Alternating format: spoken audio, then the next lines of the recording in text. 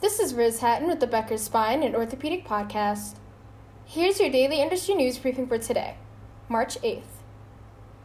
Here are 6 key developments from spine and orthopedic medtech companies since March 1st. 1. Extant Medical has acquired Surgiline's Coflex product line for $17 million. 2. Alphatec on February 28th posted record sales growth for the fourth quarter and full year of 2022. Fourth quarter revenue grew 43% year over year with $106 million.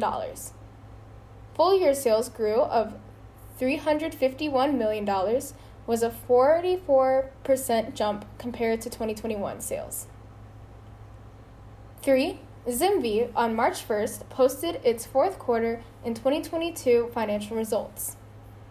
Third-party net sales in the fourth quarter were $228.2 million, a decrease of 12.4% year over year. 4.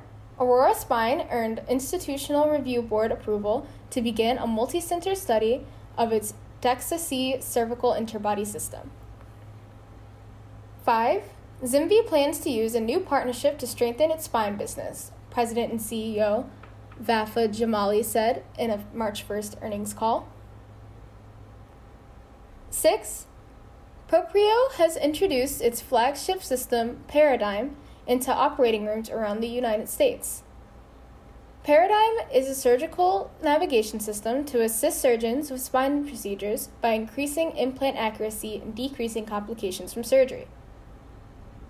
If you would like the latest spine and healthcare industry news delivered to your inbox every afternoon, subscribe to the Becker's Spine Review e-newsletter through our website at www.beckerspine.com.